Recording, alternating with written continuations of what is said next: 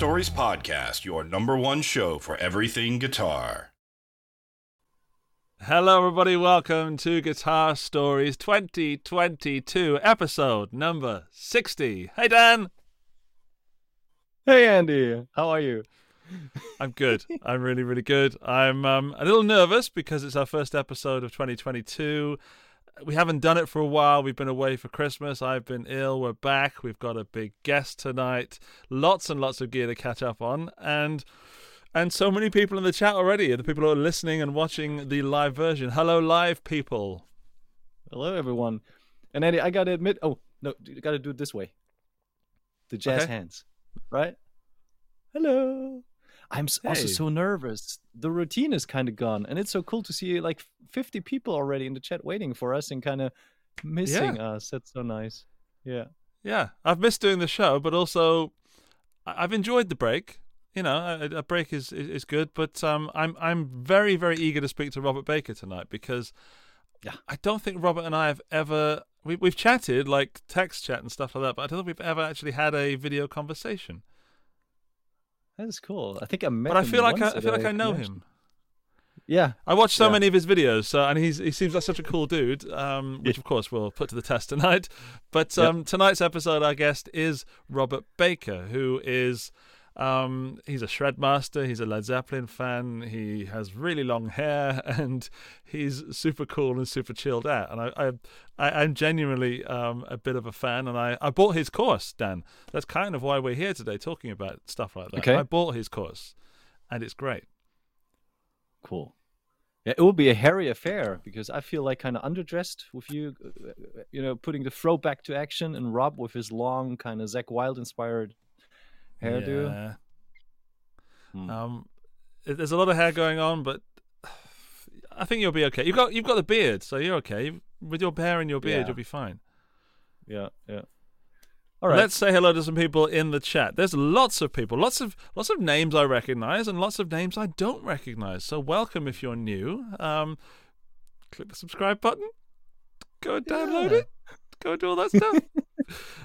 We've got many people. My goodness. We've got Paul Crane, Buzzle, Ra, Poo Ninja, Valeria, Crana, Sarang, Bard Pendragon, Christian, Basement Dwellers, Andy Bungert. Bungert. I've lived in Austria too long to know how to pronounce people's names. Nathan, Ryan, Frank, Louise. If I didn't read your name out, I'm sorry, but welcome.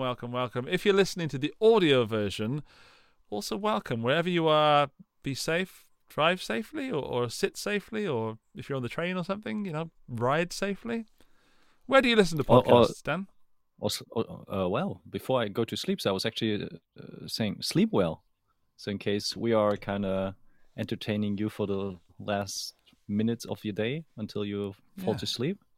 Why not? Well, here's a little message for all the people that are about to fall gently to sleep. Wake up! Because we've got Robert Baker on the show tonight. Dan, let's talk about something that is not so happy, the news today. Let's do some less than happy news, but then get back into some gear and cheer ourselves back up again. All right.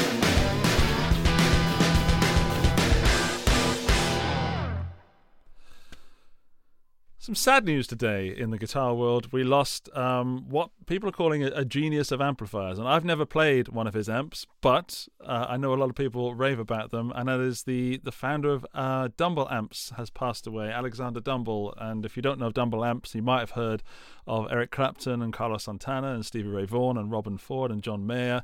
They all play... Oh, and Joe Bonamassa, of course. How could I forget him? They've all played Dumble Amps. And sadly, Alexander passed away. So we just wanted to give a little bit of a Guitar Stories tribute, respect to Alexander Dumble. And, all the best to his family. I don't really know what to do about deaths, Dan. I try and be respectful, but I don't really like talking about it that much. Any thoughts? Well, super sad. I don't know if he was ill or if there's any further reason about that, but I think he will be missed by a lot of guitar aficionados that were like looking for his tone, because I think he was a boutique builder right from the get-go, right? So he would only produce a handful amps per year. So they were always going already for crazy prices, but I think they will now. From now on, they will only skyrocket. So that might be the next holy grail when it comes to amps. Absolutely. I think they're already priced pretty highly, but I know he started off sort of modding Fenders and things like that, but he was. I don't know. It's hard to comment on someone that seems so prolific in the guitar music instrument industry, but yet so few people have actually played one of his amps. But you know what I mean? So like people, we talk about, to digress slightly, we talk about a Marshall sound and an Orange sound and a Fender sound, and people talk about the Dumble sound. It's an odd thing to comment on because I don't think many people have played it. So, right. And now that's not really going to change, is it? As you just said, the amps are not going to be made anymore. But it's some sad times. But he changed music, I guess. He really did make some differences to some guitar players' lives. So he's going to be sorely missed. So wherever you are, I hope you're building amps there. Yeah. For Hendrix or someone else. I don't know. Yeah, whomever. Okay, let's move on. Sorry, right. I don't want to be disrespectful and say move on, but we should move on. Absolutely. Let's move on to the huge list of gear that we have this episode.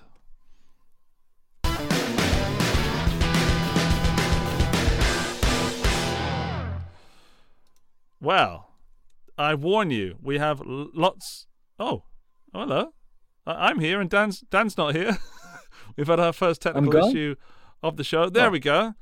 I don't know why that's still there. We've got a few little problems with the computer. Oh dear. Well, it's the first time you're streaming on your new laptop. So new background, new laptop. I've got a new background. So... Yeah, exactly. I don't know why that's doing that. At least I'm not showing like all my emails in the background and stuff like that, or someone's address that I've done on other live shows. Yeah, I mean that might be good timing to just announce that we're going to do the Buy Borrow Burn gear news thing a little bit differently. So from this episode on, we want to do a super quick overview of what has been new throughout the course of the week, and then Andy, I, and you are picking our 3 picks of the week, and then we do the Buy Borrow Burn like we used to. Sounds good? Sounds good. So we've got a huge list of gear to get through. And then if you notice there's some gear being released that we haven't mentioned, it might be because it's our pick of the week. So the first thing that's on screen if you're watching the video version, if you're not, then you can't see it. It's a new guitar audio interface from Positive Grid. I think it might be called the Riff. I didn't really get much information apart from the fact this is $99 as an introductory price to go up to $179 when they actually release it. So it's a pre-order, but I think a pre-order that saves you $80 is actually a pretty decent pre-order. Mm-hmm. Any thoughts, Dan? Definitely. I like the price. Could you elaborate a little bit more on what you can actually do with it? Like, how powerful is that small device? It's a USB Lightning cable for iOS devices. It's also USB for Windows and Mac. You can have 24 bits, 96 kilohertz high resolution audio. Nice. Okay. There's a high headroom instrument input and a headphone output and a 1/4-inch stereo line output, so you can plug it into speakers as well. So it's not a fully fledged studio, so you can't plug mics and stuff into it. But I guess the idea from Positive Grid is to get your guitar into your computer to use their software. There's lots and lots of these piece of gear. Absolutely, there's lots of these sorts of things on the market, but this one seems to be a pretty high spec one at an introductory price of $99, which is crazy. Awesome. Are they shipping to the US or is it like worldwide? Because I was reading one comment of Brad who said they're not available in Australia, which is super bad. Aussies, super sorry. So I have no idea. I mean, I do some work with Positive Grid, and there's a lot of stuff happening in Taiwan. So the people I speak to are normally in Taiwan, and I'm a little bit worried because Positive Grid tend to have a little bit of a problem with pre-orders. Like when they did the Spark, they upset a lot of people initially. Okay. Yeah. And also Buzzle comes up with an interesting comment of who actually uses 24-bit 96 kilohertz. That's a very good point. I don't. I'll be honest. But yeah, it looks pretty. I'll give it that. That's for sure. It certainly looks. I'm going to say it looks sexy and sleek with a big knob on it. And a nice big LCD display. That's all often useful. But I'm sure I'll get one in the studio at some point. Dan, we've forgotten something very, very naughty. We've forgotten to talk about Lewitt Audio. You're absolutely right. Because we're using new microphones, at least. We have got new mics, yeah. Look, here we are. There's mine. There's Dan's. Here's mine. Just there. We're using Lewitt Audio, the 440 LCT 440 Pure. So if you're really enjoying the sound tonight, it's thanks to Lewitt Audio, who have also sponsored this show. So thank you, Lewitt, for sponsoring the show and kitting us out with new microphones, because I use this mic all the time. I've had it for a while, but now I'm actually using it for the show. Yeah. Dan, how are you finding your LCT 440 Pure? Amazing. We already used it yesterday for a couple video shoots, and also the approach of live stream, which didn't happen because a cable was broken. But those mics, they are super nice, and they look gorgeous. I brought a couple because I need a cable. I brought them to our IT department, and they were like, "Oh, that looks like a super expensive microphone." I was like, "Yeah, it's a good one." So it looks good. It sounds good. Yeah, I mean, obviously we are not the ones to judge the tone in comparison to previous episodes, but from what I can hear from you and from yesterday, I'm super happy with that. So thanks, Louis. Yeah. Also, they're not expensive. They're about €260, something like that. So I think the Lewitt thing is about giving good quality for a low price. Anyway, enough of the ad. Even though it is coming from the heart, we do believe it. Here is the next piece of gear. No, it isn't. Why is my computer not letting me do that? Right, we found our first problem. Come here, little computer. We'll overcome that eventually. The Guitar Butler from Orange. The Guitar Butler. Now, I checked out the Bass Butler from Orange when I was the last NAMM that we ever had till this year.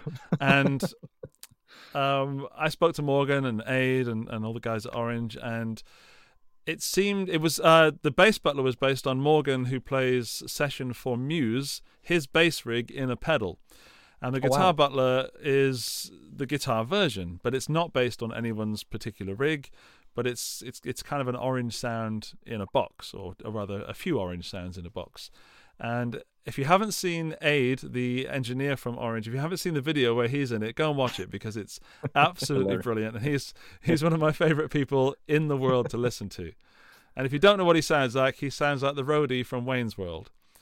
And if you don't know who that is, then go and watch Wayne's World, then come back. Yeah. Stop the show now, watch Wayne's World, and then come back. Yeah, pause it. Wake up, get out of bed, and go and watch Wayne's World. Awesome. Apparently I say butler so elegantly. I'm butler. Now I'm conscious of the fact that I'm saying butler, and it has butt in it. Anyway, haven't played it, but I will do at some point. I saw some videos. Did you see any videos about it, Dan? Just like the video with Aid, and but I definitely need to check it out. It sounds super interesting. Is that already available, or is it just like a pre-order? It is. No, it is. It is available already. Cool. All right. Well, 2 channels, super interesting. If you get Orange in a box, I'm always up for that, because that will be super when you're touring. You need to lift heavy amps or anything like that. Yeah. Are you going to our next piece of gear? Sorry, I will at some point in the future. Honestly, Dan, and Charlie's not here, so I can say this.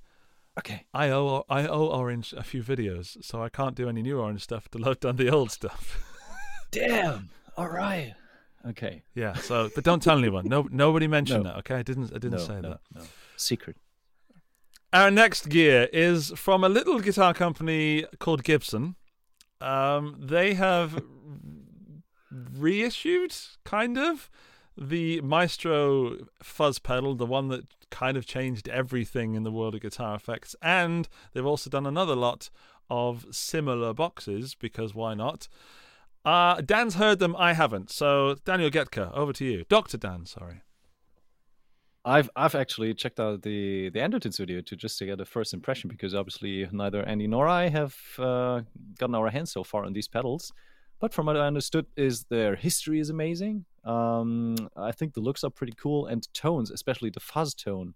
I mean, this is basically 60s rock in a box. And this is always something, if tone is easily to achieve and it's almost plug and play, that's something I'm extremely pleased with, because there are so many pedals in the market, and that plethora of pedals where you need almost a PhD to kind of get a good tone out of it.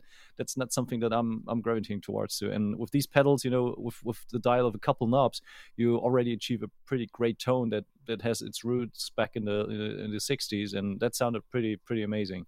So yeah, I was pretty pleased with it. It took me by surprise that Gibson actually re-released or redesigned the series, but it's cool. And actually, I mean, the history is pretty nice. If you think that this was the first guitar pedal in the market that you can buy, if I'm not mistaken, or at least among the first. I mean, that's pretty hard to kind of even digest, because nowadays you have 1 million pedals, and every day you get 10 more that are coming out, and another limited edition, and another special color, and the redesign of this, and the USB version of that.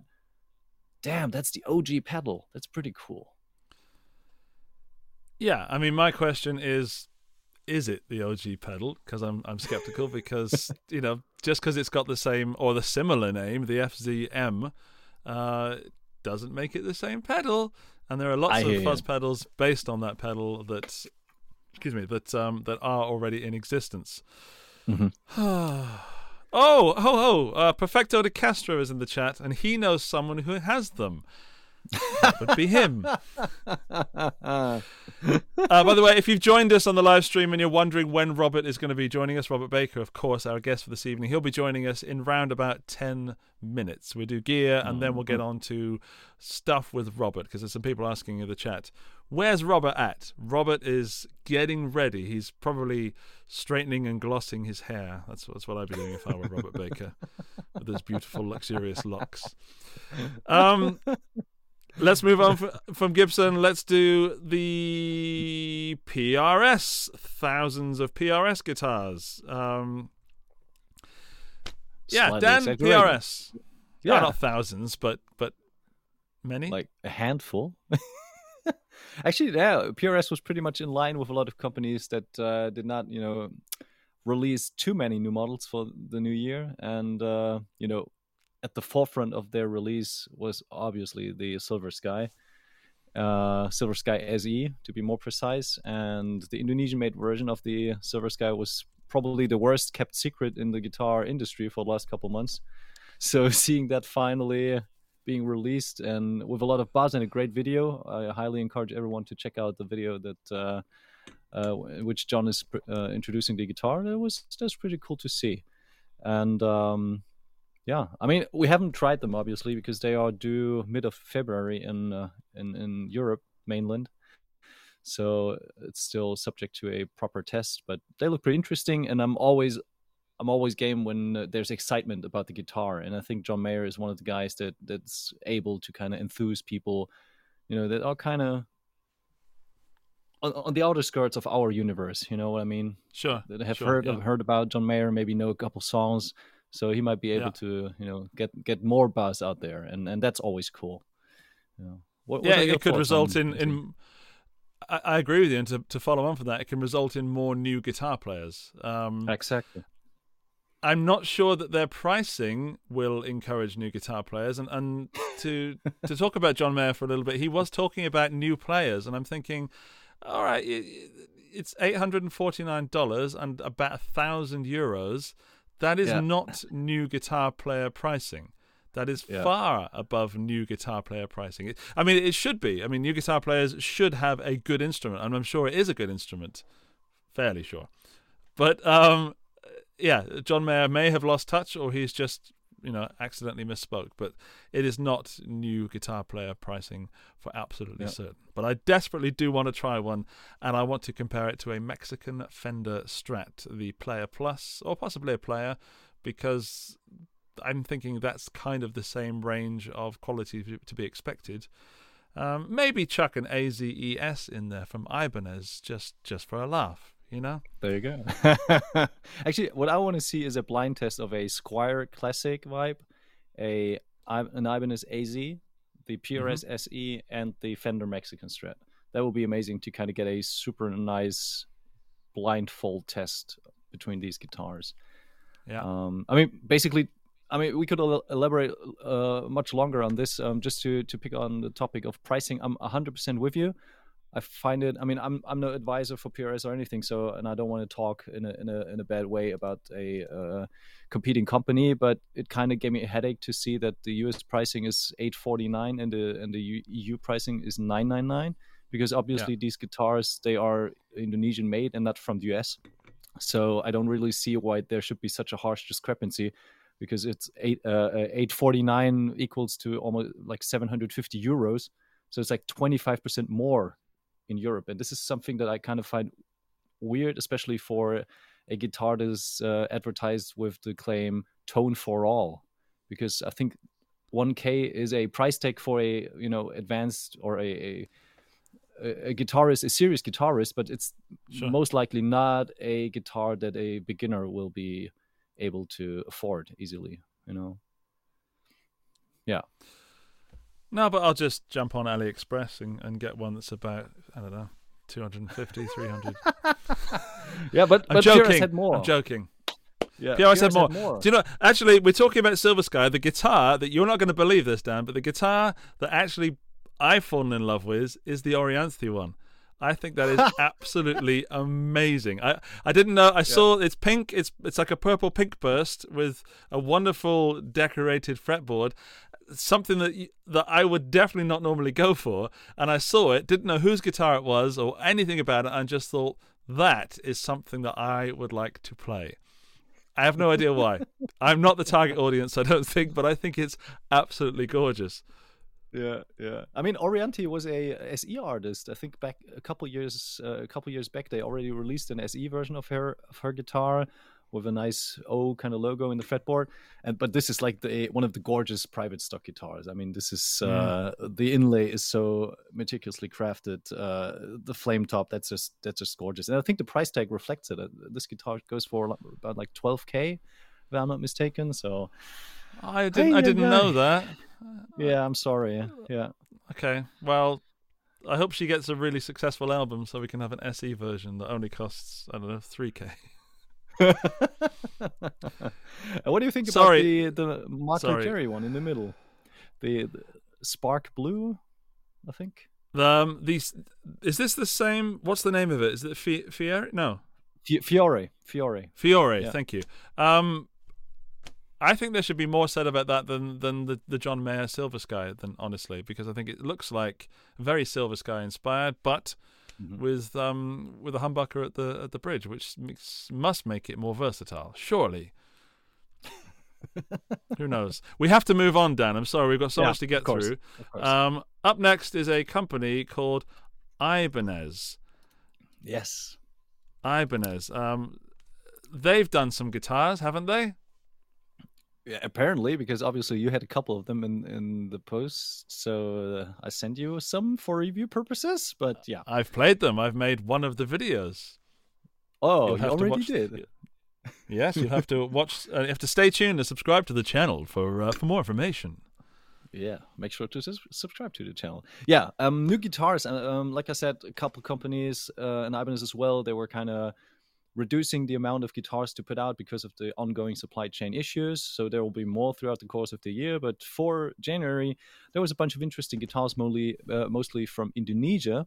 And a couple super interesting designs when it comes to the specs, because the new premium line features, you can see on the top left, features a neck-through construction, which is a first in the premium line. It's not a first for Ibanez because there are some more RTs and RGT models, but in the premium range, it's a first.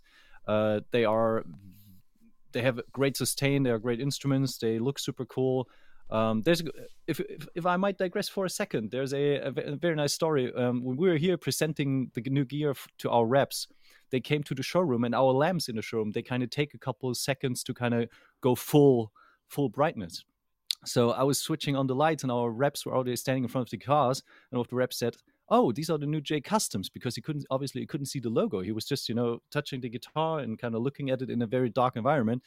And he was going for, are these the J Customs? So I was like, no, these are actually the premiums. And that felt pretty good, that a seasoned player that has played a lot of Ibanez guitars was kind of mistakenly thinking that these were the J Customs. So there's no marketing plug or anything. It's just like a real story that happened here. And I dig them.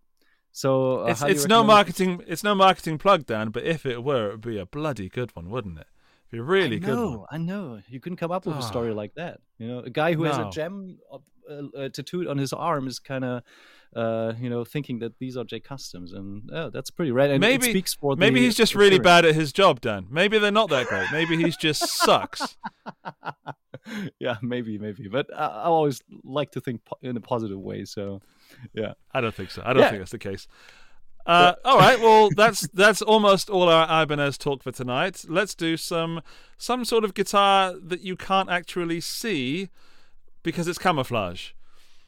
It's an ESP, and I think this is the ugliest guitar I have seen in a long time. It is so ugly, I just don't get it. So, Dan, please talk about ESP before I upset anybody even further. Oh no! Come on! I mean, ESP. Say nice things. I will absolutely say nice things. I think ESP also came out. ESP is definitely the record holder when it comes to new releases. They dropped 46 new models for the first phase of 2022, and among the first they kind of dropped was the new James Hetfield Signature. It's basically just a snakebite in a new finish, so it's nothing super special. It's not a new shape. It's not super new specs. It's just a new finish called Kuiu Como Satin.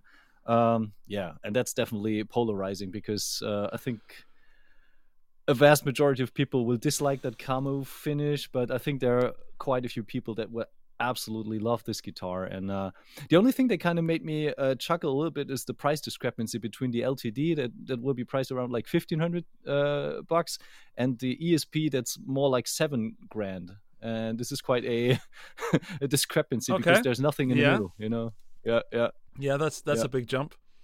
Yeah. Okay, let's look at what else they have to offer. We've got these I like. Hang on. There. These are the LTD, the single cut ones. A friend of ours, Benji, has one, or at least had one. And are these new finishes? Do you know much about them? They're basically Les Pauls, but metal ones, right? Yeah.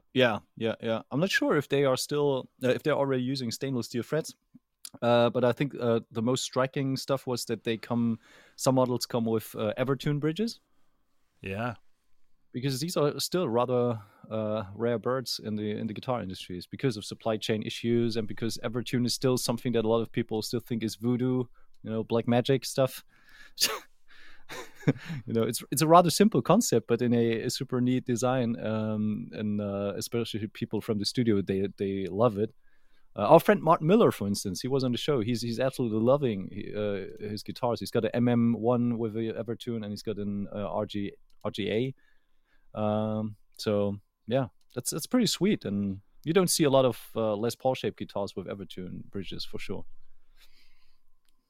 No, we've also got some. I mean, I know very little about LTD and ESP. I'll be honest; they're one of the brands that I have probably the least experience with. But I get the feeling they might be quite ergonomic because the one that I played at Benji's was really, really nice to play. So I feel I should educate myself. But in Austria, there doesn't seem to be that many shops. Don't seem to be that available. I guess I think there's Hellman at some point. Yeah, there's some misperception also about some of the Eclipse models because you got to differentiate between full thickness models and the regular thickness models, because the like smaller regular thickness models, they tone wise gravitate more towards an SG tone. So actually, their Viper series that looks like an SG sounds much more like a Les Paul, whereas the regular thickness Eclipse sounds much more like an SG. So that kind of when I was really testing guitars back in the day. And this is why I think at some point they introduced a full thickness version of the Eclipse, because it has a lot more mass, and that actually adds to the tone and makes it sound like a Les Paul. But a lot of their like thinner Eclipse models, they are rather thin sounding. They are more on the lighter side, definitely. which is not always bad. It's just like different. You would expect more punch and more growl from them. Yeah. Sure. Well, Robert Baker has just joined us in the green room, so you can't see him, you can't hear him, but we can. We know he's there. Hopefully, he can see and hear us. He's kind of, you want to see? He's dancing. He's doing some body popping. That's the word. We're just going to do our picks of the week. We should probably bring in Robert and welcome him to the show. Then we do our picks of the week from the gear.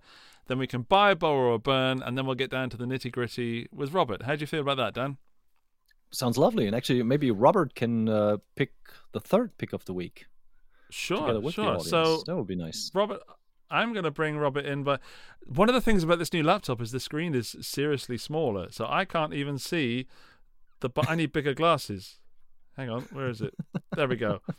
So, ladies and gentlemen, you've been waiting for him. He's here. It's Robert Baker. Hello, Robert Baker. Well, howdy. Can you guys see me, hear me? Hello. I can. Yeah. If I can, that should mean that Dan can as well, which means that the people of the internet can also see and hear you. Welcome to the show. Well, thank you for having me, man.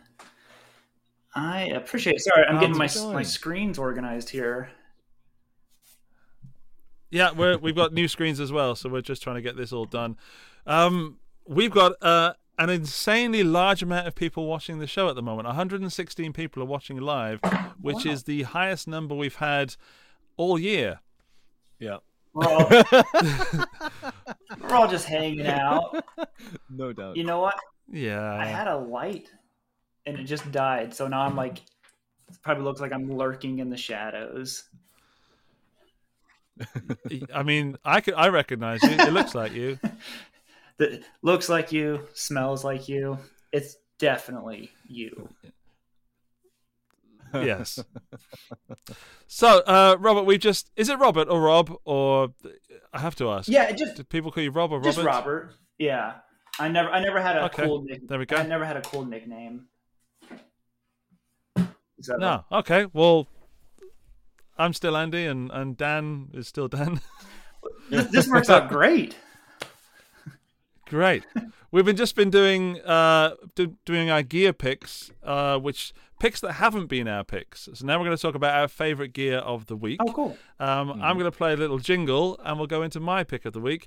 My computer's playing up a little bit, Robert, so we should be fine, but you never know. It might all just crap out as well. So, first time for the jingle this year.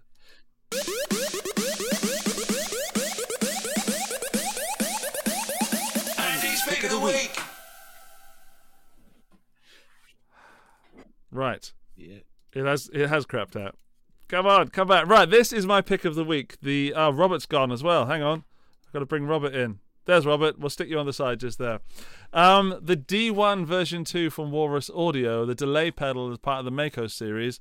I actually have one with me right here. Ooh. And it is flipping brilliant. It is so good. It is. I mean, I've got a video coming out tomorrow for it, so I shouldn't give too much away, but just to cut straight to the chase, it's probably everything you want in a delay pedal of that size. It's brilliant. It's so inspiring. It does the basic stuff that a delay pedal needs to do. It also does some weird and wacky stuff, and it's stereo, and it's got MIDI, and it's got USB, and well, that's about it. It has everything. Yeah. So that's my pick of the week. If you haven't played it, that's probably because they're not out yet, but it did get announced today. So if you're listening some point this week in the early hours of the show, then they're priced around $250-$300, something like that. So it's not a cheap pedal, but as I said, it's one of those delay pedals that could be doing everything you need in a delay pedal. And with the MIDI thing, you've got 128 presets. And 9 presets without MIDI. What was it called again? So, it's from Walrus Audio. It is the D1 version 2. Oh, that's cool. I'm like a sucker for delay pedals.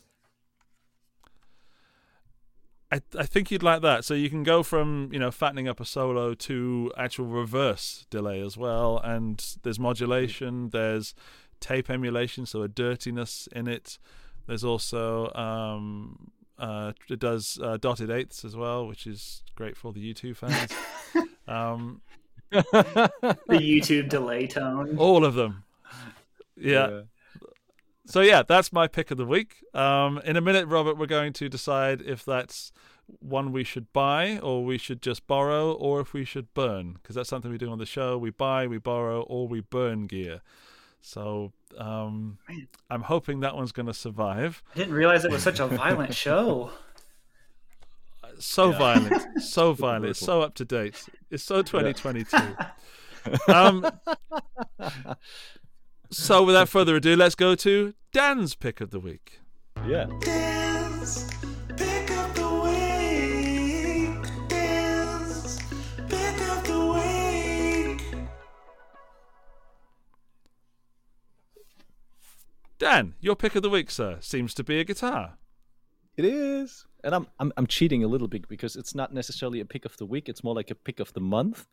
But since we didn't have 2 shows in a row in January, I decided to kind of cheat a little bit with my pick. So this is the new Ibanez Premium AZ47P1 QM. And why I was picking this one, it's not just like an average AZ. I mean, those are out in the market for a long time already, but it's the very first AZ that comes, non-signature AZ, that comes stock with DiMarzio pickups. And I'm totally digging the tones, you know. Okay. Air Norton Tone Zone True Velvet, basswood body. That's like you dial the amp, everything to 11, and then you're good to go to rock out with that beast. Ebony fretboard, super smooth neck. That's, I mean, among all the guitars from the January release, this is definitely my number 1 pick, and this is why it's my pick of the week too. And look at the headstock. Wow. They now come with a color black finish. I dig that. Like, obviously, I had a bit of an issue with you choosing an Ibanez guitar for your first pick of the year, even though it didn't come out this week. But it is such a gorgeous guitar.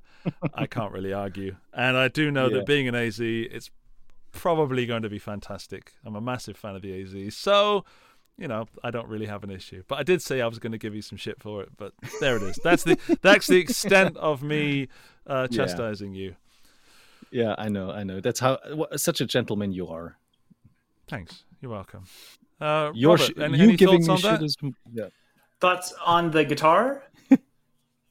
Yeah. What do you reckon? No, I mean, I think it looks really cool. I used to have an old RGA a long time ago, and it was just a plain top though. But yeah, I haven't owned an Ibanez in a long time. They're not really around here, so I haven't even played one.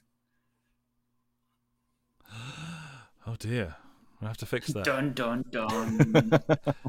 Yeah, I know some people. Okay, well, I think it's a good pick. Is it the best of the week? I don't know. Robert, is there any gear that you've seen this week that you would suggest should make a list of best gear of the week? Yeah, I have it here if you want me to show it to you. Heck yes. Sorry, it's hooked up. What have you got? It just came out. I'm not doing a video on it or anything. But have you seen this? I'm not sure. There. There we go. Yeah, you're in frame. Is it the Boost? Is it a Boost? Yeah, it's from Source Audio. It's their first analog pedal they've ever come out with. So it's a Boost, but it has different circuits and stuff. Pete Thorne actually even just did a video about it, and he said as soon as he opened it up, he put it on his pedal board and took it with him on tour. So wow, it's the ZIO. I don't know. It sounds so good. I've been using it with my Marshall here, and as soon as they sent it to me, I was just like, boom. That's all I use now. I'd like no need for a tube screamer, nothing. This thing. So the Zio or Zio, I don't know how to say it, but that would be my pick for sure. So I think that just came out like 3 or 4 days ago. Yeah, it certainly came out recently. I remember seeing it announced, and I always have a bit of a love-hate relationship with Boosts because I now know that they're a necessary pedal and they're really, really cool. But I used to think they just made things louder, so it always exposes how I used to misconceive them. Yeah, it has, like I said, it has different settings on it and stuff. So it's I think it sounds great, but I'm sure there's a bunch of videos out on it by now. But Yeah, well, I'm sure Pete. Does Pete Thorne have one? Did you say? Yeah, or did he just throw it on his board? He's on tour or something with the Classic Rock Show, and I think he's in England. And he did it like on stage. He was just showing it because he wasn't going to have time to make the video, he said. So he put it on his pedal board, shipped it off, and then did the video on stage, using mics and stuff. So it's pretty cool. I mean, like, cool. He said all the same things that I thought about the pedal as soon as I played it. I was like, whoa, this thing's so good. So it's okay, legit. Well, that's a good contender. Yeah, definitely. Is it Robert, is it an always on kind of pedal, or is it just like predominantly for boosting stuff? Because I think from what I understood, it's designed to kind of make everything sound nicer. Yeah. So would you recommend that? Yeah, it's tough because it's like you turn it on and then I turn it off. I'm like, well, I don't like you anymore. Turned off. So then I have to turn it back on. Yeah. But I'm like, but now I need a boost for the boost pedal because I want it to stay like this tone.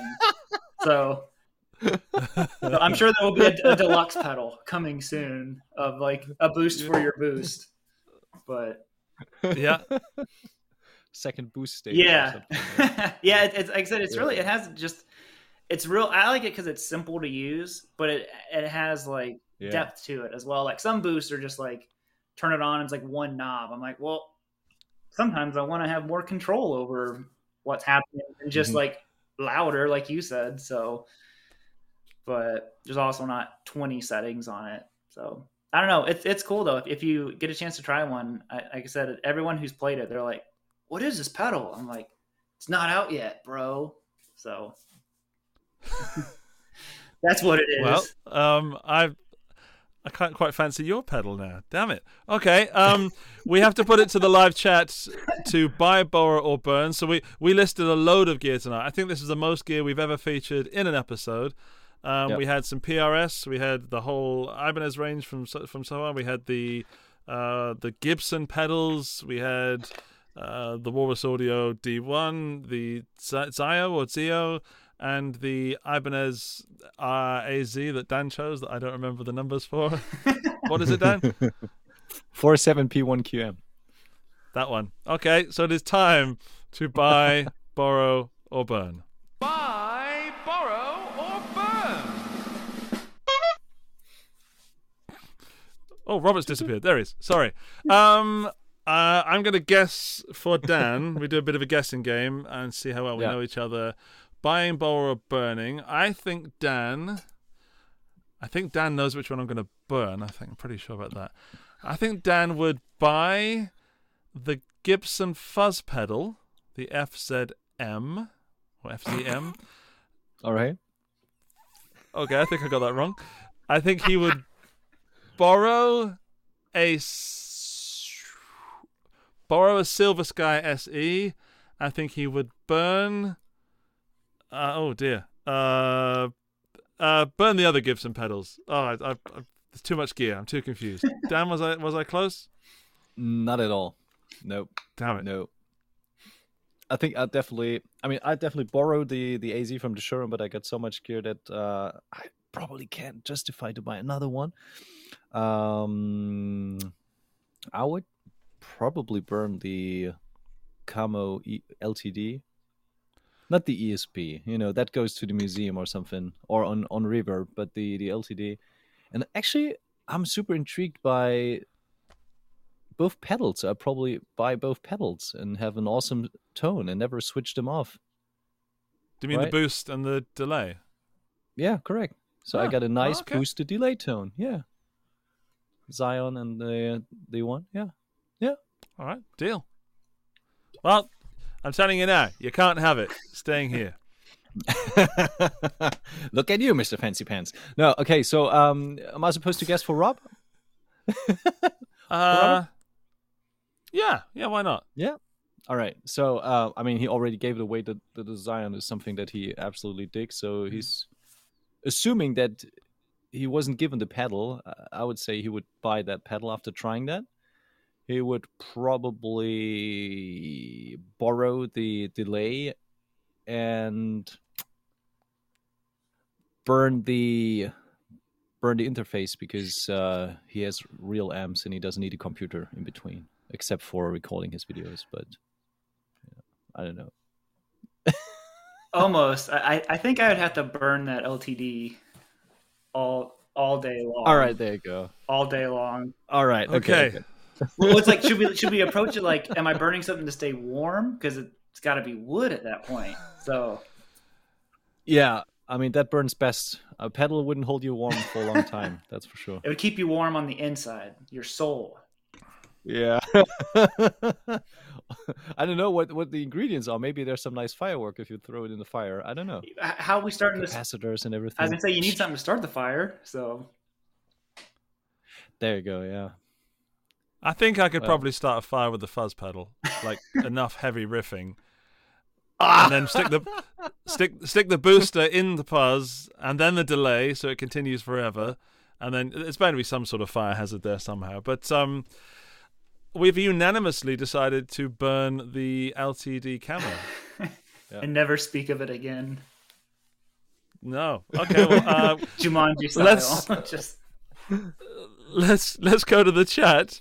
Greenfly12 would burn PRS just generally, borrow the Ibanez and buy the Gibson pedal.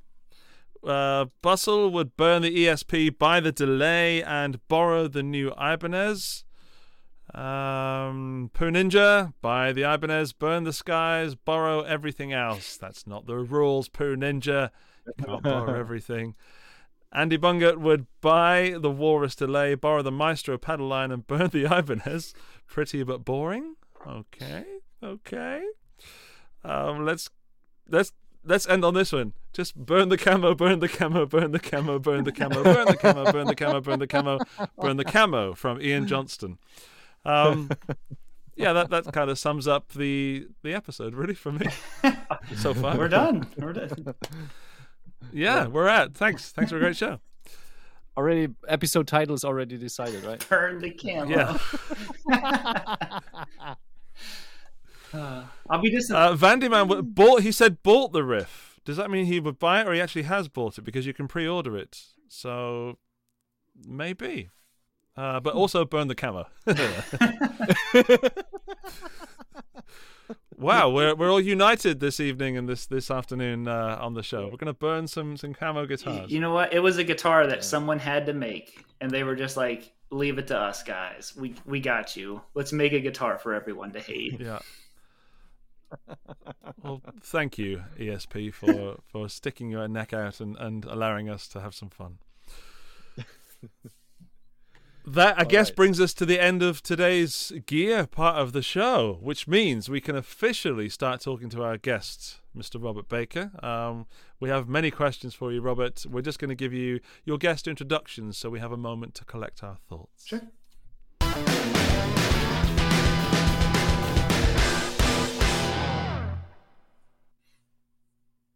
Wow. We're back. Like people that come back from nowhere, like a burnt camo guitar from the ashes. Mr. Robert Baker, we're here on the Guitar Stories podcast. The first thing we'd like to do is talk about your guitar story, and then we wanted to sort of pick your brain on how to make the best from online guitar lessons, yourself being an online guitar tutor. Sure. Robert Baker, how would you sum up yourself? Like, if someone doesn't know you, what do you do? Long-haired hillbilly, plays pentatonic scale thousands of times, makes videos over it. I think that sums up, like, it sets the expectation pretty much on par. Like, then you watch a video and you're like, oh, okay, yeah, that makes sense. So... Yeah, I think you've nailed it. I think you should just go and rewrite your bio right now. Somebody should transcribe that for us. Yeah, genuinely welcome to the show. Thank you for joining us on the show, because you're a first of 2022. Also, from my side, I've bought your course and I learn from you. I'd like to say daily, but you know how it is. As often as I can. But we'll go into that later. But regarding the guitar story, Dan, do you want to kick off with the guitar story questions to find out why Robert is here as a guitar player? Yeah, of course. I mean, I'm always interested in kind of what sparked your interest in playing the guitar, and what was your first guitar? Oh, well, so what kind of made me want to start playing guitar was actually my dad one day. I was obsessed with the band Creed, like before playing guitar. And I think he was just so sick of me like listening to Higher, like for like the 1,000th time. And he's like, he's a Southern guy. And he's just like, boy, let me play you some real music. And he pulls out 1984 and he puts in, and he turns it to Hot for Teacher. And I'm just like, you know, hear the drums and all that stuff. And then all of a sudden, here comes in, I didn't know what it was. It's Eddie Van Halen, the tapping intro. I'm like, what is that? And he's like, that's Eddie Van Halen, boy. That's a real guitar player. Like, not making fun of Mark Tremonti. I love Mark Tremonti. He's an incredible guitar player. But, you know, my dad was just like, no, this is the guy. And I'm like, whoa. So then I quickly like want to play guitar, spiral into depression because I'll never play like Eddie Van Halen. And here I am today. So still spiraling. And yeah, how's that spiral? Yeah, it's going strong. So I like it when we spiral past each other and I just got away from the other side of the spiral. And then my first guitar, oddly enough, looked identical to what the Silver Sky looks like. The first one, it was like, if I showed you pictures, same headstock, everything. It was an old Samick guitar in a silver sparkle finish, 3 single coils. It like, I showed people and they're like, that's literally like a Silver Sky. I'm like, it looks exactly like a Silver Sky. And that was my first guitar. Great. Wow. So I'm just Googling Samick stuff just to see if I can. I think I might have found it, and I think you're absolutely right. Yeah, it's someone's like signature guitar. At the time I didn't know it. Is this it? Is the? Oh, it was. Is it going to crap out now that I'm trying to put something on the screen? Yeah, it is going to crap out. Hang on, let me do this. For all the people listening to the audio version, sorry about this. Let's do that. It's not going to let me do it because it's a web image. Oh, boo. Oh, damn, you got to convert it first, yeah. Yeah. So you played the OG Silver Sky. Yeah. Yeah, John Mayer stole my starting guitar. Is that it? Oh, that would make for a clickbaity title. Yeah. I don't see anything yet. It's on. Yeah, we got a little bit of a delay on the show. Oh, there's a delay. I do beg your pardon. Can you see it on the screen, anybody? Oh yeah, that looks a lot like the Silver Sky. Yeah. Do you see that, Robert? I don't. I also can't see Dan. I see you, and then that's it. I do see a cool Jazzmaster guitar. Oh, I see it. Yeah. Yeah, that was basically it. Like I said, you know what? The headstock is different than what I remember, but it's like kind of what the Silver Sky ended up being. Yeah. It's pretty flipping close, yeah. It is close. Actually, you know what? Mine even down to the truss rod. Yeah, color. Mine was a little bit different. It must have been a different model, but it's a Samick, same color and all that kind of stuff. Yeah. So, yeah. All right. Was it a good guitar from your today's perspective? Is it a good beginner's guitar? I don't know. I wish so much I could get it back and have it. It was like $80. I remember that much. And I traded it for do you know who Esteban is? No. No? Oh, man. Okay. It's probably just the thing in the States here. It's this like flamenco player guy who used to sell guitars on like a home shopping channel. And I wow. Oh my God. You have to look up Esteban. It's incredible. Me and my dad used to like stay up and watch him like at 1 a.m. like as he's like demoing this. Like he has this incredible custom $10,000 guitar. And he's like, this one's just like it. And it's this $200 guitar. But anyways, I traded it for one of those and his like instructional DVDs. Worst trade ever. So you went from electric to a nylon Spanish guitar, that's like the opposite of what people normally do? Yeah, no, it was a steel string. It was a normal like acoustic, but I had another. Oh, it was a normal. Yeah, I had another electric at that point. So I didn't have an acoustic. So I was like, oh, I want an acoustic. And yeah, and I did that trade. And he traded to someone else, and they just like destroyed it, just like roached the thing out. And I was just like, man. So no, unfortunately, there's no chance of even getting it back. But I don't remember much about it. I remember the guy at the store like handed it to me, like, here, try it. And I'm just like never played guitar before, don't even know how to like, clang, clang. Yeah, this is the one. So it's funny because it's the same way I test out guitars now. So, you know, I learned early on. I've seen your videos. I'm very, very inspired by your clang clang technique. Yeah. Do you gig, Robert? Do you gig? Have you gigged? Yeah, is there a music scene where you are? Not really. It's more like a bar scene around here. I gigged for a long time.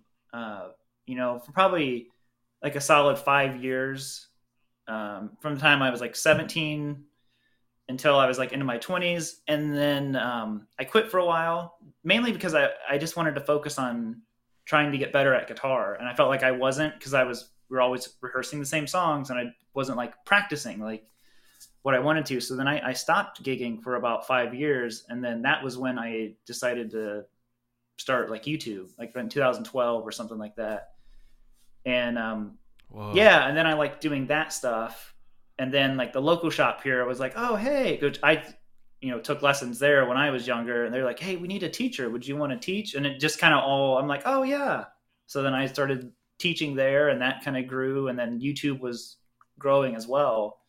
And then I was in a band again for a while, and then it's just too busy to really like do something like that now. But yeah, so it's so we've got a comment in the live chat which is not related to anything you just said. It's from Pamela Armstrong. A friend of mine shot the videos for Esteban. That guitar was a piece of what a small world. It was trash. Yeah. You have to like. I remember it was amazing because then it came with like the typical like Fender starter amp that just sounds like garbage. And he would be like, "You can play rock and roll on it," and he would plug in his electric acoustic into this thing and be like, dun, dun, dun, dun, and it would just sound horrible. And he would have a full band and everything. You have to look him up. I'm writing it down to make sure that I do, because it will definitely be on YouTube somewhere. Esteban. So he's the guy with the black hat and the sunglasses and everything, right? Yeah. And he's a good guitar player. I'm not gonna take anything away from him. Like flamenco is his thing. Yeah. But what did you Google? Esteban guitar? Correct. Esteban guitar, yeah. And then you go to the images, and then you see all that stuff. Heck yes. They're very like kind of Martin inspired, but with a kind of Christian Southern vibe to it. I don't know. He's got especially the inlays and everything. Let's get him on the show. Let's get him here. See if he can. Yeah, I mean, sell some guitars. Yeah, like I said, as far as the guitar player goes, I mean, dude's the real deal. He was good. So, but it was just funny. It's any kind of home shopping channel. It's hysterical to watch the stuff. So, yeah, he knows how to post. That's for sure. Yeah, he is. He is the catalog guy. Look at that. Well, if you're listening to the audio version, just stop listening and go and have a look at it. If you're watching this, we don't mind if you go away and come back. It's that good. Robert, so you gigged. Were you like was it a rock band? So I from your videos, I guess you're into Van Halen and Led Zeppelin and again the Pentatonics. But was it stuff that you enjoyed playing, or was it like a top 40s band? Or no, we were mostly original. I was in 2 bands, so I was in. Well, at one point I was in 3 bands, but the 2 main ones that I did one was this like really hardcore, like detuned, like drop C, just like straight metal stuff. I have one video on my channel of it from us playing at some church or something when I was like 17 maybe or 16. And then the other stuff was like rock and roll, which that was like what I like truly loved. I like the hardcore stuff was fun and it was real complex, like metal-y stuff. But I definitely knew, I was like, no, like the rock rock music is what really kind of like speaks to me. Like I look forward to writing all this stuff. And so it was kind of both, you know, and we would learn a bunch of, you know, Skynyrd, and the one guy would always introduce us and joke that we were a Poison tribute band because we liked playing Poison songs a lot. And our singer would always introduce them. We wrote this song back in 1987. Let's go down and down, and just go right into talk dirty to me. So it was hilarious, but it was fun. You know, I'm still buddies with all of them. We're just busy, you know, with life. Yeah. Yeah, I hear you. Yeah. I'm trying to find a bass player at the moment. It's impossible. There's not one in the entire country. It's so difficult. So, any bass players listening, you know, hit me up. Yeah, and especially when you find like a really good bass player, it's so like rewarding. You're like, oh my god, it's the best thing. You know, bass gets such a bad rap, but there's nothing better than playing with a good bass player. I'm just like, man. Yeah. So well, I'm playing with a really good drummer, and that makes a really, really nice. I don't want to say change. I want to say experience. Yeah. I play with lots of drummers, and this drummer fits the style that we're playing, the blues rock style. It's just he kind of tickles the drummers rather than plays them. It's just this lovely feel. I really enjoy playing with him. So if you're a bass player, you know, or a guitar player with a bass, we'll maybe settle for that. High praise for bass players. That's rare. That's like a rare occasion in the show. So yeah. Robert knows his stuff. Yeah. So Robert, you said you started YouTube in 2012, so that's a 10-year anniversary this year, right? Hey, it is. I think my channel actually started in like 2006 or something, and that was just because you had to like create a channel to watch. I forget, there was like some video I wanted to watch. You had to be like 18 to watch it, and I'm like, I don't know. And like, you know, you put in your fake age and all that kind of stuff, and watch whatever stupid video it was. But so I think that's when the channel technically started, but I didn't actually like start being like, oh, I'm going to make lessons and stuff like that until 2012. That was whenever I decided that I wanted to focus on that, you know, which was like a whole different world than YouTube is now. It's so much nicer and not all like sketched out like it was. So and what was it that made you kind of come up with the idea or the urge to kind of create lessons your own? Was it because there was no such thing that you really liked, or because you just thought, I might give it a shot because I just like to be in front of the camera? I mean, yeah, part of it. Well, what made you do it? Well, part of it was I had like, you know, buddies growing up. We all were playing guitar, and I always liked. They would ask me to show them like whatever I was working on, and I would even have like tabs. Like we created folders, and I would like tab out like, oh, here's like this legato exercise and that kind of stuff. So I liked teaching. I didn't know that I liked teaching. I was just like showing your buddies like, oh, this is how you do this. And it was actually a Rob Chapper's video that I was watching it, and I was just like, oh, here's like this. I mean, Rob's an amazing guitar player, but more like normal guy. Like he's not this like Slash figure. And he's like talking about, he's working with all these companies, and he was like posting these lesson videos. And I'm like, well, he's kind of goofy. And like, I'm super weird and goofy. So I was like, well, maybe I could do that, you know? So I just remember borrowing my mom's web laptop because it had a webcam on it. And I was just like, started making like crappy YouTube videos. And again, I keep with it to this day. Same crappy YouTube videos. Still doing it. still going strong. And I remember seeing you had this really small desk. I remember seeing your videos where you had a really tiny desk and you were sat next to the computer filming it. And that's you're one of my first memories of watching YouTube as a guitarist, because I watched YouTube and I was a guitarist. I never really connected the two. They didn't sort of meet. But for some reason, I don't know which video it was, but that stands out, where you're sat at this, like, not even room for one person desk, and you seem all cramped. And I'm going to have to try and dig that video up, because I don't even know what you were doing in the video, but that desk stood out to me. Oh, man. Do you still have it? Can I have that desk? No, that thing fell apart. That is, you know what's so funny about that? And people, I've told this story before on my channel, but like that room that I was in, that we were like just broke and didn't have any money. So we we painted the room, but we didn't have enough paint to paint the whole room. So we had like literally half of the room painted, because the other room was this like crappy white, and we just had that half of the room painted for the videos like forever. Like that was it. And that desk was actually my wife's from her room whenever she moved out of her parents' house. And the chair fell apart. So if you watch the video, I'm actually sitting on like a cajon that I had. It's so funny to like think, yeah, that desk. Because I remember I got that. The Mac was the first for me like turning point on YouTube, because it was like, I forget it. I mean, waited like 3 years to get that thing or something. Like, took a long time to get that. But then I could actually do the editing that I wanted to do. It wasn't like Windows Movie Maker anymore. I'm like, oh man, I'm legit now. I've got iMovie. So,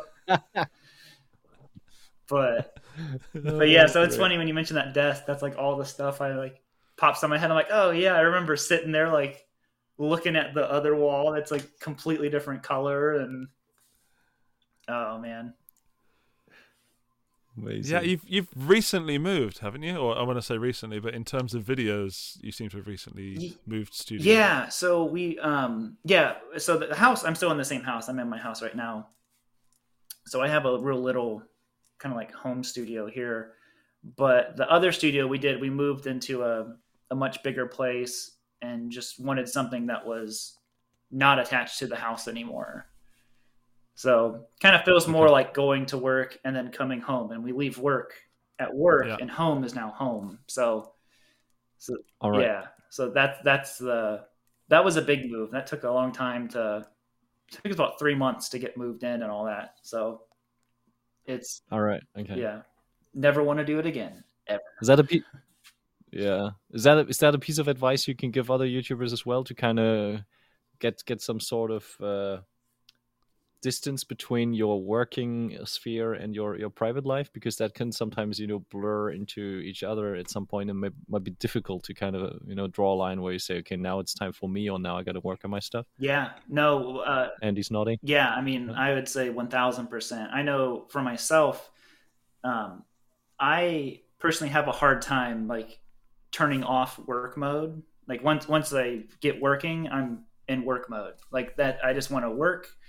And that comes from working with my dad. When we would go put up fence posts in the pasture, it'd be like, well, you're done when the work's done, So it would be hard for me to exit work mode when work was just right here, So I would always be thinking of like, oh, video ideas. I'm like, oh, I should do this and this. And my wife would be like, hey, like, we're not working right now, so like, stop talking about YouTube.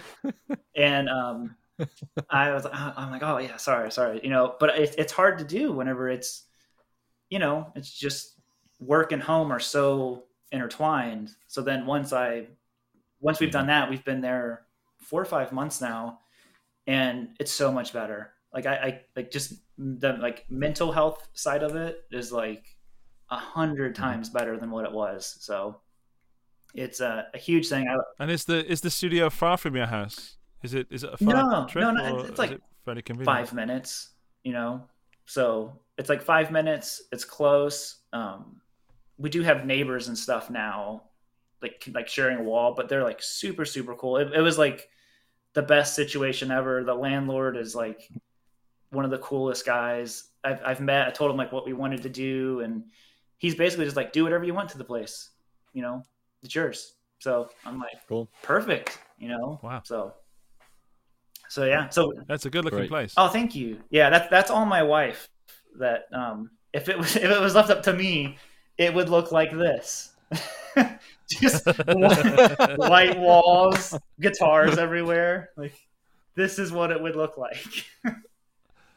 Okay, that makes me feel so much better.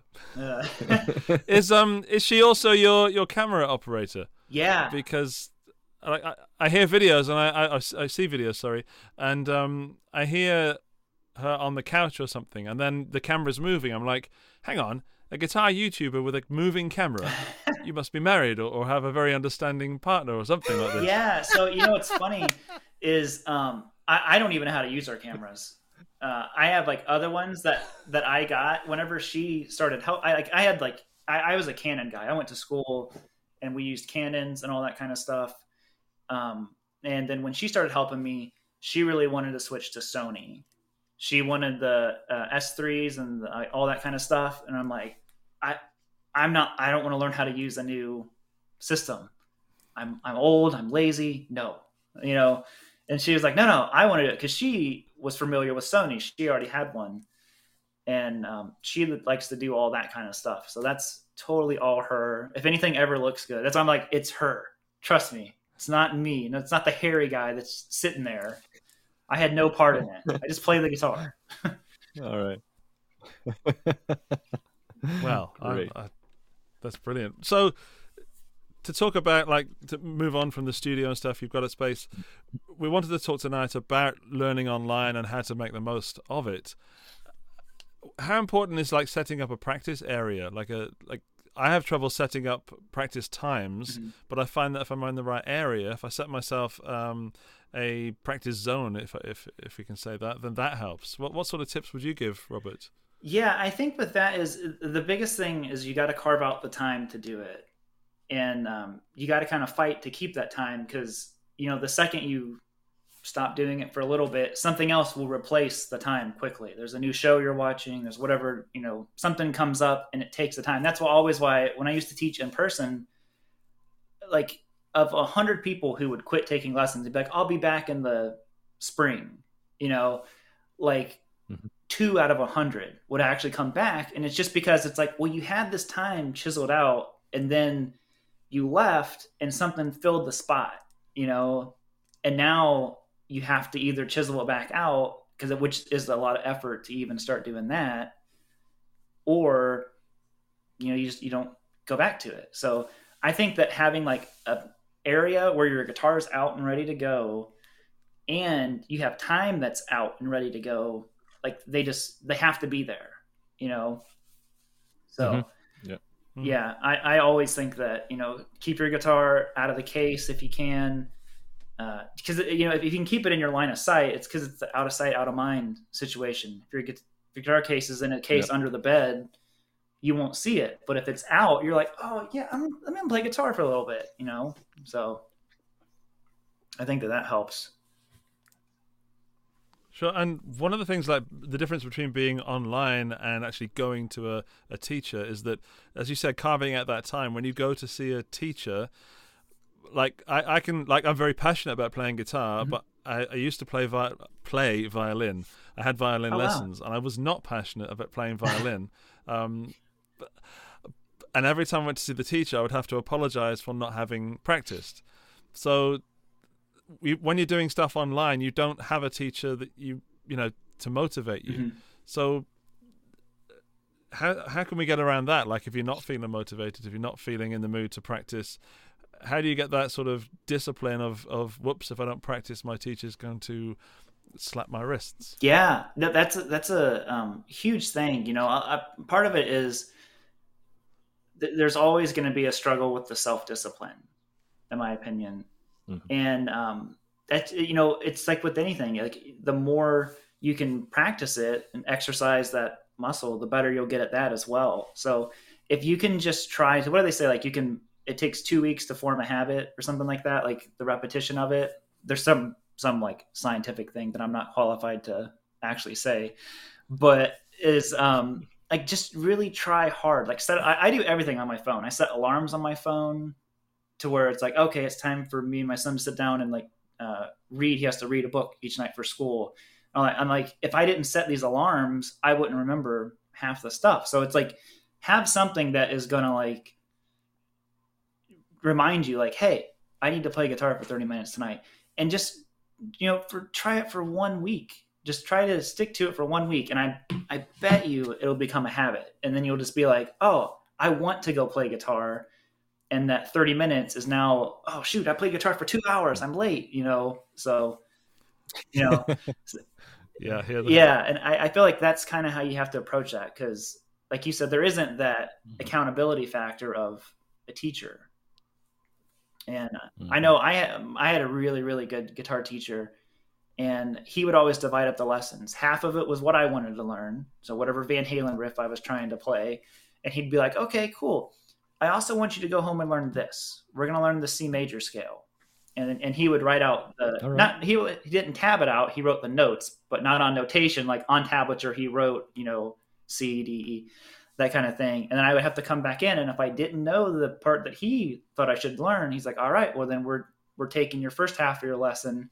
And now we're going to relearn this part. And I'm going to give you something new. And you're just going to keep working on the Van Halen thing where it's at. So, you know. All right. Okay. Yeah. Good motivation. Yeah. I mean, I looked forward to it, you know, and he kind of tricked me. It's like eating your vegetables or something. I was like, I didn't know I was learning important stuff. I just wanted to get through that so I could learn more Van Halen. But yeah. I think it's with a lot of parts, like getting started, like you just said, creating a habit. But I mean, if you're exercising, the first couple days, they are the worst, right? Mm-hmm. Once you get into a routine, it's fairly easy. Yeah, it just becomes a, like I said, routine or a habit. So, but I mean, you said you had a face-to-face teacher back in the day, right? Yeah, I had two really, really good ones. Yeah. One. And how? Okay. Yes. No. Finish, please. Sorry. Oh no, I was just gonna say the one was Tim McMillan and then Milo Scambolone. But what was your question? All right. Yeah, I was just like wanting to go down the road. At that time, like you said, YouTube was a different scene. But what would you take at that time from YouTube? Were there already lessons that were good enough to actually take something from that, or is that just something that has changed with the whole paradigm shift towards a like social media landscape of TikTok and Instagram and YouTube, where there's a lot of variety, but also a overwhelmingly number of services and courses and everything. Yeah, no, definitely back then there wasn't so much lessons. It was more people just posted like cover videos. So then you could see someone's hands playing the George Lynch lick that like threw me off for so long. I'm like, that's what he does in Mr. Scary. Like you could see finally someone doing the tapping part to get the funk out, you know, and I'm like, that's what Nuno's been doing this whole time, you know. Like that was kind of the cool part for me, was getting to see that stuff. And to me, and those were lessons. And then, like I said, when I started watching Chappers, he would post lessons every once in a while. It wasn't really his main thing at the time, but just I know as I learned things, I was like, well, I wish someone would like post a lesson about this. And I was like, why don't I post a lesson about that? And then I would do just like, oh, here's 3 like ascending runs in G major. And a lot of those are still some of my most popular, you know, videos, which today I'd be like, those things suck. But at the time, you know, 240p camera, I mean, it was top of the heap for me anyways.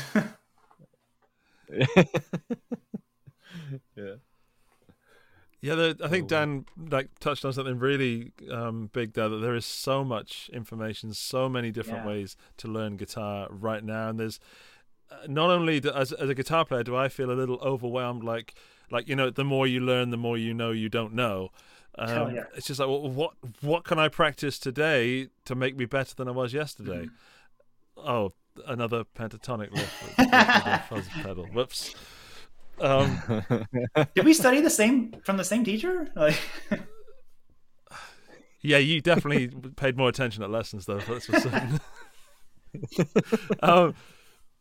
Like, do you ever do anything, Robert, that's out of your comfort zone, like both musically and sort of music genre based? Like, do you do anything that isn't the music you enjoy, just to sort of try and expand guitar knowledge in that way? Oh yeah, shoot, yeah.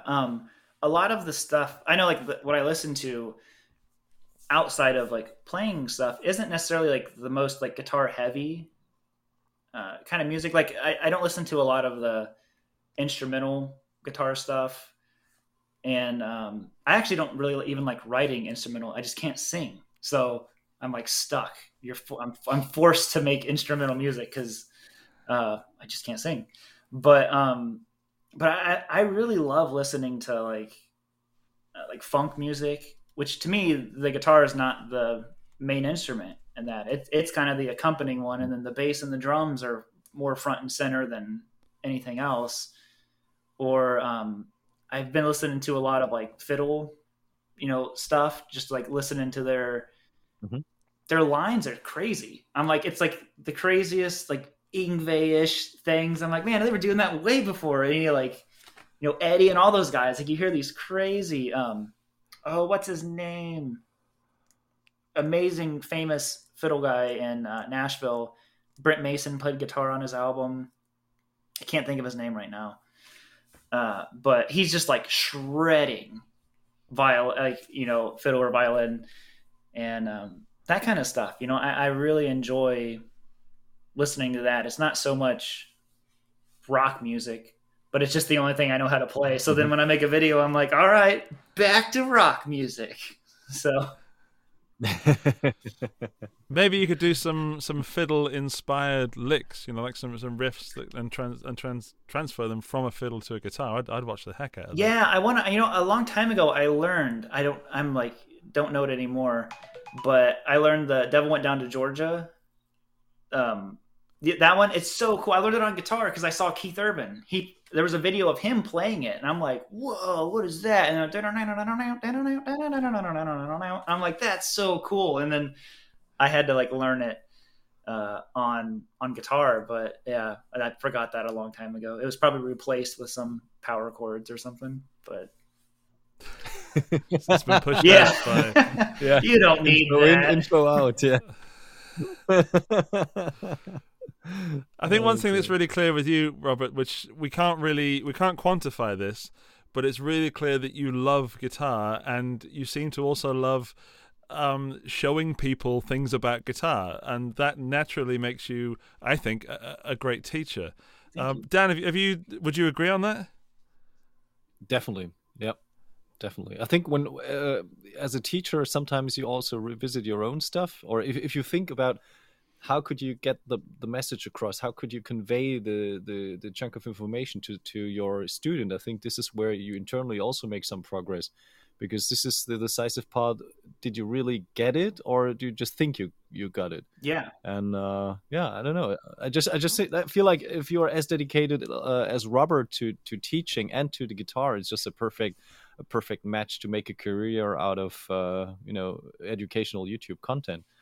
Whereas if you just think it's a trend, or you just want to be the next guitar hero, not every guitar hero is necessarily a good teacher, right?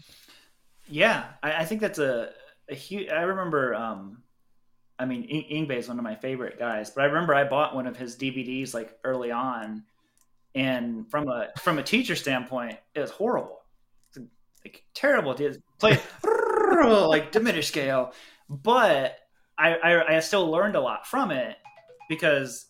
Other than that, like you didn't have that kind of like close up of Yngwie's hands, like that didn't exist.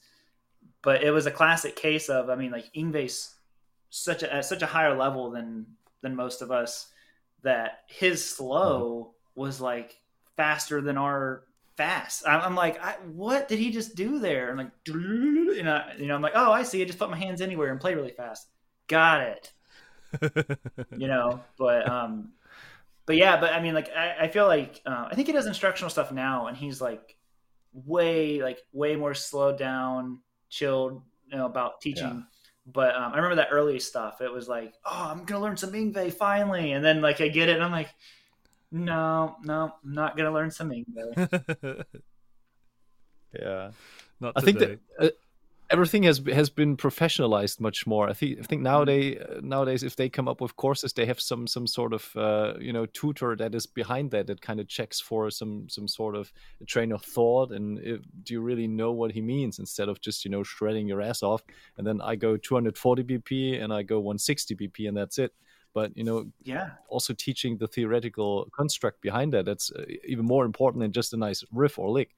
Yeah, and even learning how to and I'm really guilty of this. I know this is like one of the biggest things that I'm trying to work on the past year or so, that my wife helps me a lot with, is just as a teacher, you have to remember to slow down, not just your playing, but like the way you're talking about something. Like slow it down a little bit. You don't have to like rush through the stuff. Just because you know what you're talking about doesn't mean that the viewer knows what you're talking about. And I'll do that a lot where I'm teaching or something, and I was like, hey, like take a breath, slow down, and like just do that part over again. Like I'm like, okay, I'm going fast, ain't I?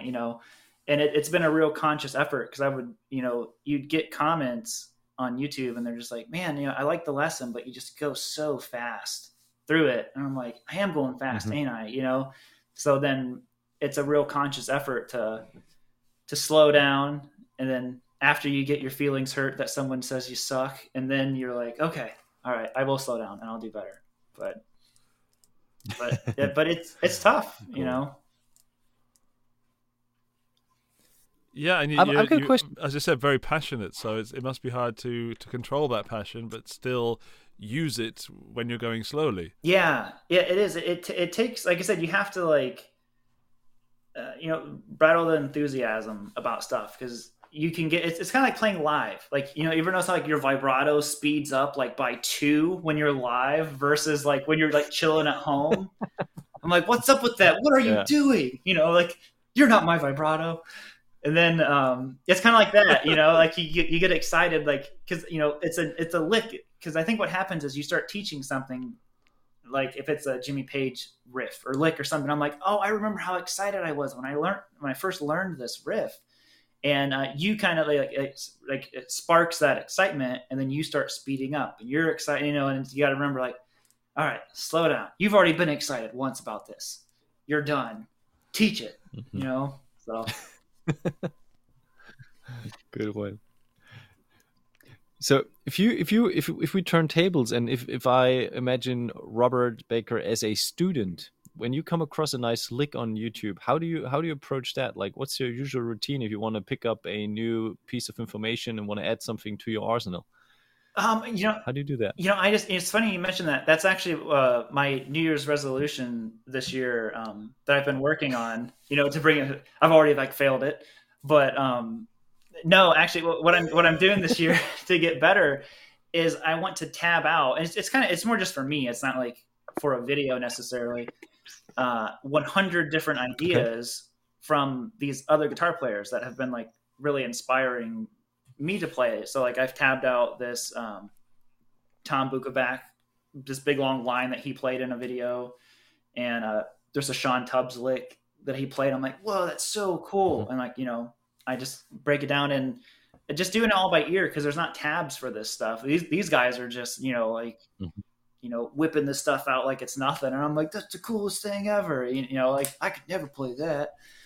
And so that's it. It's just kind of hearing these other guys who are just so many light years ahead of you, and then you break it down and you're like, oh, that's cool. Already the thing I learned from Tubbs and Book was I catch myself already incorporating it. And I feel that's whenever you've practiced something, you're starting to practice it enough, is if you can naturally incorporate it when you're improvising or writing or something like that. If you don't have to think about it, oh, okay, I've run through this quite a few times now.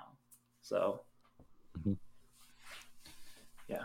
And how, more precisely, how do you do that? Do you speed down the playing speed on YouTube and kind of look first about the positions, or do you just listen to it for a couple times and kind of try to imagine where the notes could be on the fretboard? What's your approach? If we let's talk about a single note lick or something like that. Yeah. How do you learn that? So yeah, nowadays I totally cheat, and it's still one of the best unkept secrets of YouTube. So many people don't know that you can slow videos down now. It's the greatest, and it doesn't change pitch. I used to have slower downers, and they would change pitch, and it drops it octaves. And man, this sucks. But nowadays you can do it, and it you can do 3/4 speed, and it doesn't change pitch. It still helps a lot working on your ear. And that's what I do. I just slow the stuff down now. I mean, I guess I could be hardcore and be like, no, bro, I only learned this stuff sped up, so sped up or you're not actually playing. Yeah. That's not legit. Yeah. Come on, bro. It's not Yngwie times 2. It ain't even worth playing. Oh, goodness. I don't think Yngwie's videos are available in times 2. They're only available in half speed and normal speed. That's it. They're like, There's a special YouTube setting Yeah. for Yngwie Malmsteen. oh man. Nobody plays faster than Yngwie does. Yeah, that's like my max speed. Once you go past that, I'm just kind of like, I don't know. It's too fast for me. I can't even like. I think it's my brain. It's just too slow. I can't compute the data fast enough. So, yeah. Yeah. I guess we're going to round up in a minute, but a question I'd like to ask you before we do finish is being like, and it might be linked to my personal, situation at the moment. Being stuck in a rut. What tips would you give for getting out of a rut where you just don't think that you're progressing? Kind of honestly, what led to me wanting to do the whole tabbing out 100 different examples was because I just felt super, super stuck. And I think that a lot of times the advice is always given to like, well, try a new genre, do all that stuff, which sometimes can work. But just, I think now with being able to slow down, it's like, why don't you try to go learn something that you always wanted to learn how to play? Like maybe it's Eugene's trick bag, but you could never play it up to speed. I'm like, oh, well, you can slow it down to half speed now. Maybe it's the arpeggios and that or something, or so, a Petrucci thing. Like, I would say go do that stuff and learn it at a slower tempo now because you can, and just try to like incorporate that into your own playing. Because if you're like me, I usually get like sidetracked. I start learning something, and then you take like a small little piece of it, and I'm like, oh, that's really cool. You could do this with it. And then like, I've forgotten what I was initially even learning. And then it's like, it spins itself into like, oh, it's a new song idea. It's a new lick. Or like that'd be kind of a cool idea for a video, that kind of stuff. So I think going back and learning a lot of that stuff that you thought was like too difficult, now that we can slow it down to like human speeds, is kind of like the best way to get out of a rut. Okay, then for me it would be Johnny Be Good from Back to the Future. That version. See, the intro, the crazy solo, just everything. I've always wanted to learn that from start to finish, and I remember having it on I think it was a Total Guitar Magazine CD with the backing track and everything. Oh, they had it. I had everything I needed in front of me, like the magazine with the tab and the backing track, and what I didn't have was enough understanding, certainly, and the physicality. But I think there must be something out there now where there must be a lesson that really breaks it down, and I could again slow it down and have less excuse not to learn it. So okay, that's going to have to be my thing. Yeah, and I bet it will spark a lot of excitement. I know that I've done that. I brought up Eugene's trick bag because I was just learning it, and because I was like, I can never remember those first arpeggio, or it was the fast part at the after the arpeggios, and I realized I've been playing it wrong for 15 years. I'm like, what? That's what he's doing there? And then I'm like, oh, it's so much easier now. And then I was like, this is cool, And I sat up here and played it for like 30 minutes, just practicing it. And I'm like, oh, see, it was one of those things I always heard and like never really like took the time to learn it. And now I wouldn't say I know it, but I can play it better than I could before because I realized I was missing, an essential part of it. You were playing Esteban's trick. Yeah, it all goes back to Esteban. Wow. That's next on Robert's channel. Yeah, Robert and Esteban, Maestros de Guitarra, stuff like that. Oh wow, Robert! Thank you so much for joining us, man. I mean, it's a pleasure to talk to you. It's an honor to talk to you, and the people in the chat have been really, really enjoying the. Somebody said earlier, I think it was Sarang, can they slow this live stream down so the hang lasts longer? Oh, well, that's nice. Oh, look at that, right there. How sweet is that? Thanks, Sarang. Right in the feels. Yeah. Right there. What's next for you, Robert Baker? What are you up to this year? This year, new guitar courses. I'm finally going to have the 80s one done, which has been a long time in the works. And I think that's it. I don't think I'll be at NAMM this year. And trying to think what else. I think that's it. More videos. Same videos I've been making. You know, slightly different angle probably. Any Any sixth notes in the pentatonic? Yeah. Here's the note you should add to the pentatonics. Any guitar purchases? Any guitar? Oh, you know Any what? guitar purchases? Yeah. I just got a new guitar. Well, I didn't just get it. I got it in like October, but I got a Firebird, and then I want to get an Explorer now, which has started this whole new like. Now I need all the weird guitars. So it's. I heard Firebird. that ESP LTD just has a very nice one. It's called the Snake Bite, and it comes in a unique finish. You might want to check that out, Robert. No. No. Burn the camo. Just for the sake of no, just for the sake of making fun of it, it would be so hilarious to see it actually on your channel being played in some sort of hilarious content. Just me unhappy the whole time. Yeah. No. Oh wow. Oh man. But what if you picked it up, and what if it just felt and sounded so good that you could ignore the ugliness of it? You know, that's happened before with guitars. Like sometimes like you get it and like, oh, this guitar is stupid, and then you play it and you're like, all right, I like it, you know. But then you never admit it. You can't admit it. You have to hide it. You're like Squidward over there eating a Krabby Patty. So Just got a wardrobe full of guitars you're not allowed to show on. yeah, I have them. You don't even know what's in the Not those. Don't open that door. Boom.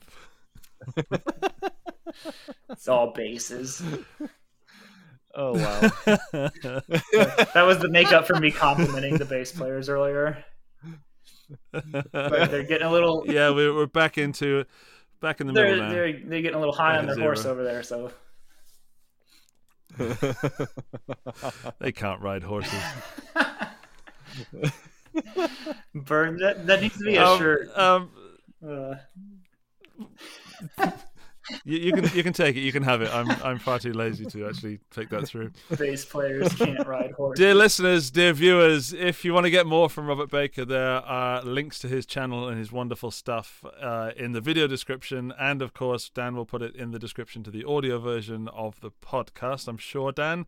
And if you're listening to the audio version, maybe you should do something with someone else's phone. Dan, could you ask people to rate the show for us?